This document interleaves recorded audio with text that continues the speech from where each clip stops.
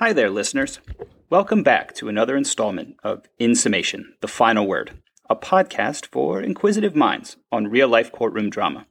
I'm your host, Paul Townsend, and in this episode, we tackle a fairly controversial issue. I've said this several times in the podcast, but I'm going to repeat it again here. This is not a podcast about my personal issues on topics which are related to these cases. I'll freely give my opinion on things like lawyer strategy and legal argument, but the goal of this podcast is not for me to provide you with my political or sociological philosophy and ask you to agree with me. To that end, I try and remain as unbiased as possible when I present the ideas and arguments which come through in these cases. Anything which listeners interpret as me giving a position on a moral or ethical argument is largely unintentional, and today is no exception. If anybody does want my personal opinion, feel free to email me at insummationpodcast@gmail.com, and I'll have a discussion, but I'd like to keep the podcast itself issue neutral. Today we're tackling the preeminent case of physician-assisted suicide in America's history. This is the story of a trial of a doctor whose name has become synonymous with aiding people in orchestrating their own death. Today we examine the state of Michigan versus Dr. Kevorkian. I've found that pretty much everyone recognizes the name Dr. Kevorkian, and nearly everyone knows that he helped patients commit suicide and was charged with murder for it. But that's more or less where the vast majority of people's familiarity with this case seems to end. The truth is that both Dr. Kevorkian's life and trial were truly fascinating. To understand what Dr. Kevorkian did, why he did it, and why he was prosecuted for it, it's imperative that you understand what drove him as a person, what his beliefs were, and how strongly he held them. Whether or not you agree with his methods, there is no question that Dr. Kevorkian was a man who lived his life by a set of principles which he would not bend for anyone. Let's examine how he came to hold these positions. Murad Jacob Kevorkian was born May 26, 1928, in Pontiac, Michigan. His parents were Armenian immigrants who were originally from the area which is Turkey today. His father, Levon, fled the area in 1912 due to increasing political oppression, and he was actually smuggled out of the country by missionaries.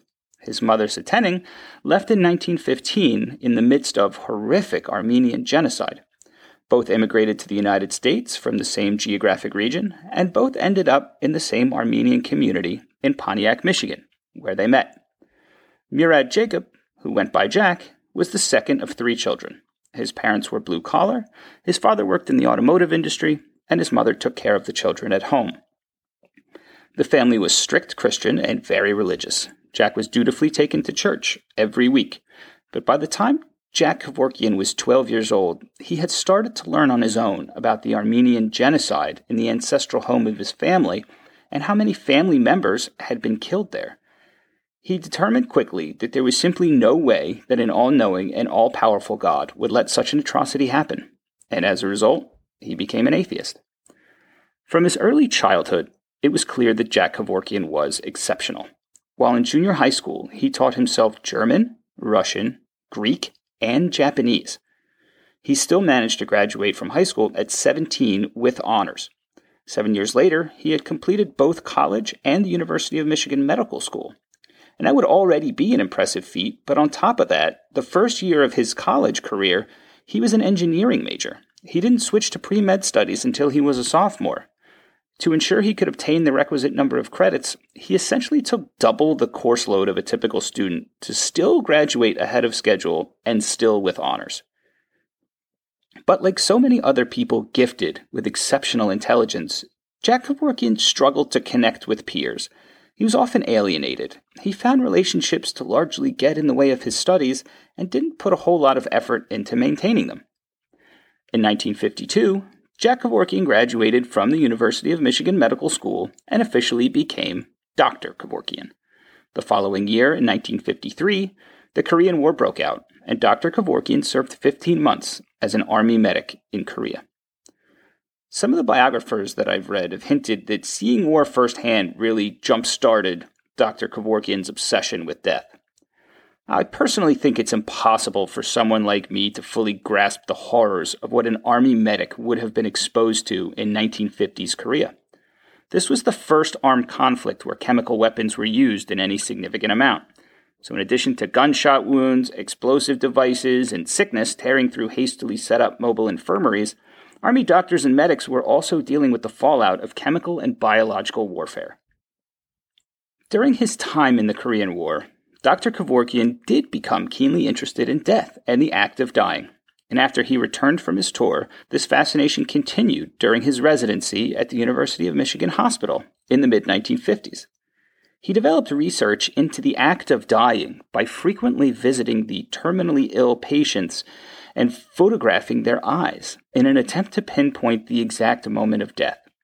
He believed that by doing so, he would be able to distinguish death from fainting, shock, or going into a coma, and hence he would be able to know whether or not resuscitation measures were a waste of time.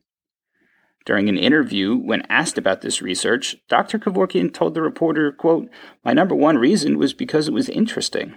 My second reason was because it was a taboo subject," end quote.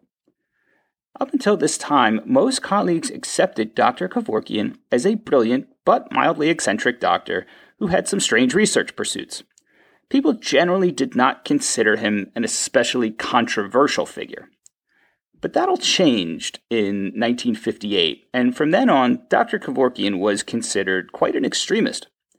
In 1958, about 40 years before his famous assisted suicide trial, Dr. Kevorkian authored a paper and made a presentation to the American Association for the Advancement of Science. In the paper, he advocated for using criminals on death row as guinea pigs for experimental medical procedures, while they were still alive. He termed his methods terminal human experimentation. He argued that this was a way for convicted death row inmates to provide a valuable service to humanity, as the state killed them. In an effort to make this presentation palatable, Dr. Kevorkian suggested that these experiments, which again would commence while the individual was still conscious, would be painless and would ultimately result in death, but would provide valuable information on the effects of certain experimental procedures. Now, unsurprisingly, this was not a popular position to take in the medical community and earned Dr. Kevorkian the moniker Dr. Death, a nickname which would stick with him for the rest of his life. Once this proposal and paper were discovered by the media and given a level of focus and attention that the University of Michigan Hospital was uncomfortable with, they cut ties with Dr. Kevorkian and he was dismissed. He was, however, able to quickly secure a position with Pontiac General Hospital, a facility which was significantly more willing to entertain some of Dr. Death's strange experimental pursuits. We don't have time to get into all of the macabre experiments that Dr. Kevorkian and his research team were doing in the 50s and 60s, but one is important to note. Dr. Kevorkian had heard that a Russian medical team was working on transfusing blood from corpses into living patients, and he wanted to try it for himself. And he was actually able to achieve a good deal of success. He pitched the idea to the Pentagon as a useful method for emergency transfusions in Vietnam, which was, at that point, raging. In fact, Dr. Kevorkian put all of his research eggs into this basket. The Pentagon disagreed, and no research money was provided to him. Essentially, his funding at that point was cut. During the 1960s, Dr. Kevorkian became somewhat nomadic. He traveled across the country from hospital to hospital. He published nearly 36 journal articles during this time period on his philosophy concerning death. Professionally, however, he was struggling. After going around the country, he set up his own clinic near Detroit, Michigan. It failed. He then moved to Long Beach, California, where he worked as a pathologist, which is a doctor or scientist who studies the causes and effects of diseases. But he quit after an argument with the chief pathologist at the hospital. By 1970, he was unemployed, had broken off an engagement, and was failing in his attempt to reignite his campaign for death row inmates to participate in medical experimentation. He stayed this way for over a decade. He lived alone, sometimes in his car, lived off canned food and Social Security payments. In 1986, Dr. Kevorkian really began his crusade for assisted suicide, or euthanasia.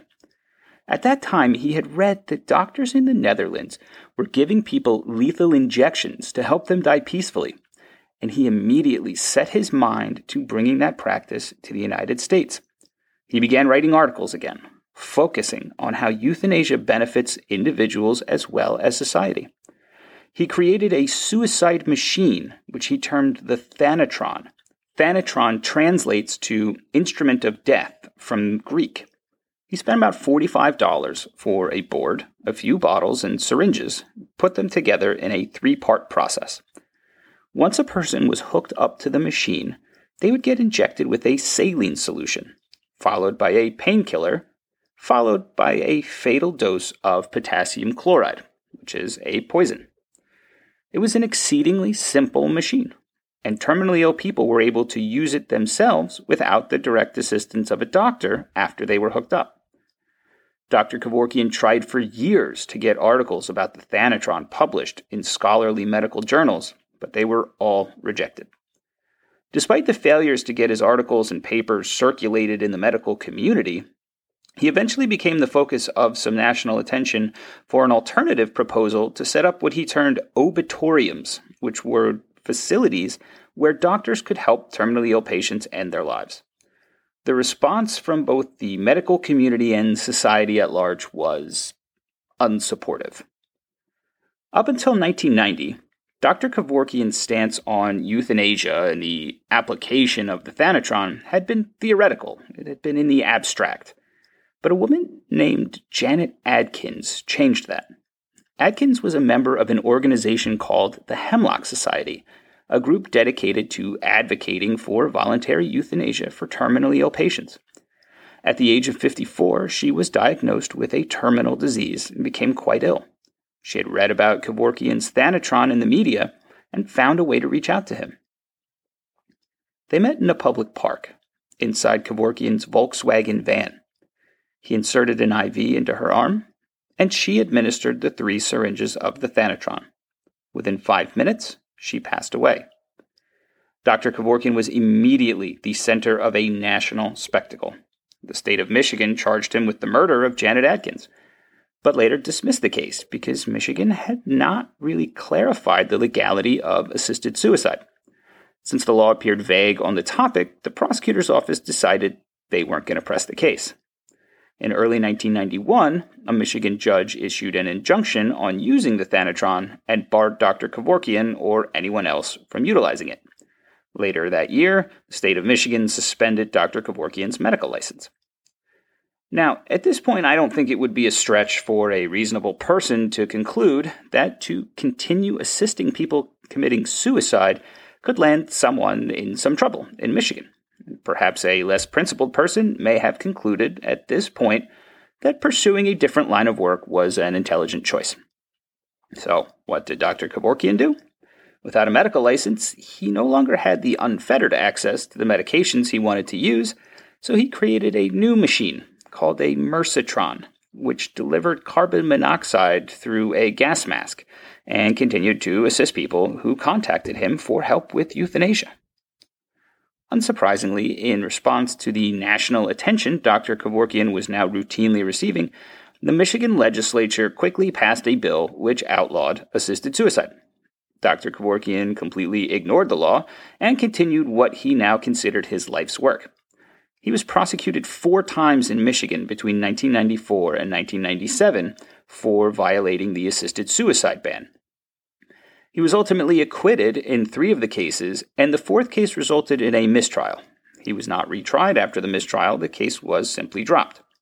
His lawyer, Jeffrey Fieger, was able to convince a jury to acquit, or at least not to convict in one case, on the grounds that Dr. Kevorkian was not criminally assisting suicide if he simply administered medication with the intent to relieve pain, even if it did increase the risk of death.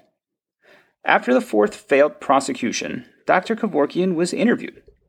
One would have expected him to be happy and rather upbeat about not being sent to jail for criminally assisting suicide. I have never had a client get upset about being acquitted or even a mistrial. But Dr. Kevorkian was extremely disappointed that he kept winning. He told the reporter that he wanted to be imprisoned in order to shed light on the hypocrisy and corruption of society. I don't pretend to speak for everyone, but I'm pretty confident that this is a view that would not be taken by the majority of the population. But Dr. Kevorkian was serious about his desire to make this a real issue and to showcase what he felt was a real failing of society. In 1998, the state of Michigan passed new legislation on assisted suicide, closing the loophole that Dr. Kevorkian and Jeffrey Fieger had been using, and it imposed a maximum 5-year prison sentence if a person was found guilty. Completely undeterred, Dr. Kevorkian gave permission to CBS to air a tape he had made of a lethal injection given to a man named Thomas Uke. Uke was in the final stages of ALS, or Lou Gehrig's disease. On September 17, 1998, on video, he obtained informed consent of Uke to hook him up to the Thanatron. Despite his medical license being revoked, Dr. Kevorkian was still able to procure the medicines he needed for the Thanatron without too much difficulty. What ultimately made the Uke euthanasia different than any other was that this was the first and only time that Dr. Kevorkian actually pushed the Thanatron button himself. According to Fieger, Dr. Kevorkian assisted in the deaths of 130 individuals between 1990 and 1998. This was the only time that the person, him or herself, did not activate the mechanism which ultimately led to their death. In the tape, Dr. Kevorkian then dared authorities to prosecute him or try and stop him from continuing. The tape aired on the CBS News program 60 Minutes on November 22, 1998. A few days later, he was charged with second-degree murder for the killing of Thomas Uke. The case went to trial in March 1999. Now, the end of November to March is around 3.5 months. It is unheard of to go to trial on a murder case 3 months after charging a person. Typically, it takes well over a year, often 2. But as you can imagine, this case is not like most other murder cases. Not only was the act in question caught on video, it was recorded by the defendant, and it was recorded specifically as a challenge to law enforcement. Dr. Kevorkian had actually goaded prosecutors into charging him. Another reason the case was able to go to trial so quickly was that Dr. Kevorkian ultimately elected to represent himself at trial. While in the past Jeffrey Fieger had been his trial counsel, Fieger viewed the 60 Minutes tape and interview as a disaster. In addition to speaking about his role in causing Uke's death, Dr. Kevorkian offered a host of other controversial opinions which Fieger thought were unlikely to help him in a trial. Dr. Kevorkian claimed that his god was Johann Sebastian Bach, and the god that most Americans worshipped was merely an invention. He compared American hospitals to Nazi concentration camps and called the Supreme Court corrupt. When Fieger told Kevorkian that he was going to try and get the tape and interview excluded from the trial, he was fired. Prior to the decision to represent himself, Kevorkian was assigned alternative counsel. While Fieger was an exceptionally astute attorney, this new attorney, David Garrosh, was nothing short of an out-and-out disaster, even though he only represented Dr. Kevorkian for a brief period. Dr. Kevorkian was initially charged both with murder and violating the assisted suicide law. Garrosh moved to drop the assisted suicide charge. He believed that if a jury was presented with the decision of only either convicting on a murder charge or acquitting, that they would acquit. Garrosh was worried that a jury might not want to necessarily convict him of murder, but may be similarly uneasy letting him go with nothing, so they may compromise and convict him of the assisted suicide charge, which would still result in jail time. This was a horrible decision.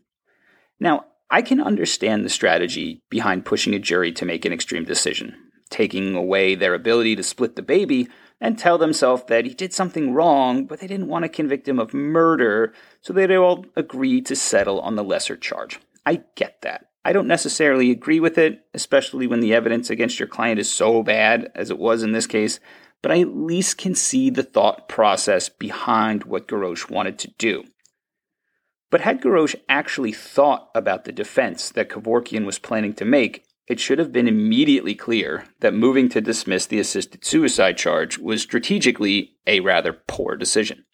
As we've discussed in the past, for a prosecutor to convict any person of any crime, they have to establish each element of the crime beyond a reasonable doubt.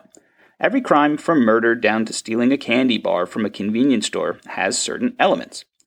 What those elements are is a factor in determining what evidence is relevant at the trial. When we discuss the trial strategy, I'll explain the importance of this. But for now, just know that the Honorable Judge Jessica Cooper recognized that moving to dismiss the assisted suicide charge would be a strategically bad decision and asked Gorosh if he was sure he wanted to go forward with it. Gorosh indicated that he did, and the prosecutor dropped the charge on the spot rather than contest it. He also recognized what the implications were. Shortly thereafter, Kevorkian decided to represent himself. In the legal profession, there's an old adage that a man who represents himself has a fool for a client. And that certainly seemed to be the case here. Though Gorosh's representation was less than stellar, Dr. Kevorkian would have done well to stick with Jeffrey Fieger. One of the reasons that, as Americans, we have not only the right to counsel, but the right to the effective assistance of counsel, is that the law is complex and legal proceedings are nuanced. There have been plenty of times where Hollywood has created brilliant criminals who opt to defend themselves and do a capable job of it in the courtroom. But in real life, that is extremely rare. The reality is that experienced attorneys know things like the rules of evidence, relevancy, and elements of a crime. Contrary to what movies and television shows tell us, it's not as simple as just informing the judge that you have something you are placing into evidence or calling any person to testify about whatever you want the jury to know. Typically, people represent themselves when they plan on doing things that an attorney either will not let them do or at the very least will strongly counsel them against doing. We see this mainly with defendants who are trying to use their trial to make a point. Dr. Kevorkian is a great example of this. Another was Ted Kaczynski, the Unabomber. People who have a message that they want to convey and who know that their attorney will focus on the case rather than the message will occasionally decline a lawyer and proceed on their own. And that's what Dr. Kevorkian did. Though Judge Cooper did order that Gorosh sit by him as standby counsel in the event that during the trial he decides he wanted it. Judge Jessica Cooper was a no-nonsense jurist who was determined to keep control of the courtroom and not let Dr. Kevorkian turn his trial into a banner for his cause. She had actually presided over one of the 4 previous Kevorkian trials, so she really knew what she was in store for and how to handle it. The entire trial took place over just 5 days, March 22nd to March 26th of 1999. In addition to the tape, prosecutors called the medical examiner to establish that Uke had, in fact, died, and the 2 police officers who'd responded to the 911 call about Uke's death. And that's it. Simple, clean, effective. Although not legally required to do so, Dr. Kevorkian put on a defense. As a man with a cause who finally seemed to have been given his pulpit, he wanted to testify and call witnesses, but he found himself largely hamstrung. Dr. Kevorkian wanted to testify about mercy, about ending pain and suffering, about the dignity of making the decision to end one's life on one's own terms. He wanted Uke's family to talk about his suffering and his pain, but all of that testimony would only have been relevant to the charge of criminally assisting suicide. It was, according to Judge Cooper, completely irrelevant to the issue of murder. So she prohibited Dr. Kevorkian from giving any testimony about why he had done what he had done. His intentions were not to be a part of his trial. Kevorkian attempted to call Uke's family members to talk about the suffering, but Judge Cooper determined that that also would only have been relevant for criminally assisting suicide and would not let him call them to the stand.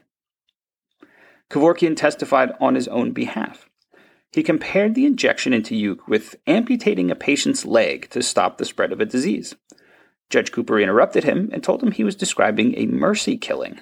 He responded by saying, quote, "I call it medical service from a dedicated physician for an agonized human being. My intent is not to kill. It is to do my duty as a physician," end quote. At that point, Judge Cooper cut him off from any further testimony on the topic. Getting visibly frustrated with his inability to get his message out, Dr. Kevorkian could do little more in his own summation than compare himself to Martin Luther King and Rosa Parks.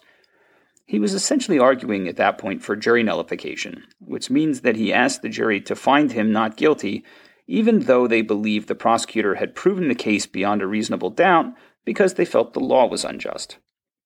In his summation, the prosecutor, John Skrzynski, compared what Dr. Kevorkian did to murder for hire, and compared the practice to the horrors of Nazi Germany. He ended his summation by saying, quote, "There are 11 million souls buried in Europe that can tell you that when you make euthanasia a state policy, some catastrophic things can evolve from that," end quote. The jury started deliberating on Thursday, March 25th, 1999, and though they failed to reach a decision that day, they came back the next morning and convicted Dr. Kevorkian of murder. At the sentencing, Judge Cooper said the following right before sentencing him to 10 to 25 years. Quote, "This is a court of law, and you said you invited yourself here to take a final stand, but this trial was not an opportunity for a referendum. The law prohibiting euthanasia was specifically reviewed and clarified by the Michigan Supreme Court several years ago in a decision involving your very own cases, sir. So the charge here should come as no surprise to you. You invited yourself to the wrong forum. Well, we are a nation of laws, and we are a nation that tolerates differences of opinion because we have a civilized and nonviolent way of resolving our conflicts that weighs the law and adheres to the law. We have the means and the methods to protest the laws with which we disagree. You can criticize the law. You can write or lecture about the law. You had the audacity to go on national television, show the world what you did, and dare the legal system to stop you. Well, sir, consider yourself stopped." End quote. After the trial was over and it was clear what a terrible idea it had been to seek dismissal of the assisted suicide charge, Dr. Kevorkian asked for a new trial on the grounds of the bad advice he had received from Garrosh. That request was denied. Despite being sentenced to a 10 to 25-year term in 1999, by June 2007 he had been released on parole, and in 2008 he announced his intention to run for Congress in Michigan as an independent. He received 2.6% of the vote in his district. While in prison and after, Dr. Kevorkian never stopped advocating for euthanasia as a humane way to end lives. He died June 3rd, 2011, after being hospitalized with pneumonia. There are two final things I want to mention about the strange case of Dr. Jack Kevorkian. The first is that while it is claimed that Dr. Kevorkian assisted roughly 130 people end their lives between 1990 and 1999, a thorough review of those cases has determined that while some of these people were in fact terminally ill, many were not. And many, as it turns out, were not even sick, were in pain. Autopsies of several of the people who pushed the button to end their own lives on the Thanatron have shown that they were actually healthy. I offer this simply so that you're aware of it, not to make any statement about the rightness or wrongness of helping these people take their lives. The second, and far more upbeat, is that in addition to being Dr. Death, Jack Kevorkian was a jazz musician and composer. In 1997, he released an album called The Kevorkian Suite, A Very Still Life. Dr. Kevorkian played the flute and organ and was accompanied by a band called the Morpheus Quintet. He also painted, but his paintings tended to be fairly grotesque and surreal. They're on display at the Ariana Gallery in Royal Oak, Michigan, for anyone who wishes to experience something truly troubling. One of them is actually on a heavy metal band cover painting. In summation, love him, hate him, fear his ideas, or embrace them, Dr. Kevorkian was nothing short of a man driven by a quest to fix what he perceived to be a truly broken aspect of American society. He was done a terrible disservice by his short-term pretrial attorney, and as a result, he was unable to use the podium he had gone through so much trouble to obtain. He had to know he would be put on trial for homicide after he operated the machine himself. The only thing that mattered to him was presenting his intentions and making a case that what he did was actually the right thing to do. Being precluded from making those arguments after spending so much time and effort to get that trial must have been devastating. And this is a pretty clear case of the prosecution being handed a silver platter, and they did an admirable job of not screwing it up by doing more than they needed to. But it's not often you get a killer who videotapes his crime, gives the tape to a major news outlet for primetime publication, and then dares the district attorney to charge him. The bottom line here is that while I have my doubts if even a good lawyer like Fieger could have won at this trial, having an attorney who understands the defense and the strategy required to make the arguments is essential to any trial. Well, that's the show this time around. A truly bizarre case of one man so desperate to send a message that he aired himself committing what Michigan determined to be murder on 60 Minutes. That is true dedication. I want to thank you for taking the time to listen, and I hope you have now a real sense of just who Dr. Murad Jacob Kevorkian was, what he stood for, and why his fifth trial was so interesting. I would like to send a special thank you to Evan Goldman for the very considerate and thoughtful note that he mailed me about the show. It really made my entire week, and I very, very, very much appreciate it. Thank you. Until next time, thanks for listening to In Summation, The Final Word. I'm Paul Townsend. You can send any listener feedback to insummationpodcast@gmail.com or look me up on my law firm's website, robertcgottlieblawcom. If you like the show, hit the subscribe button. You'll automatically get notified when new episodes come. For now, thanks for stopping by, and I hope you'll come back for more.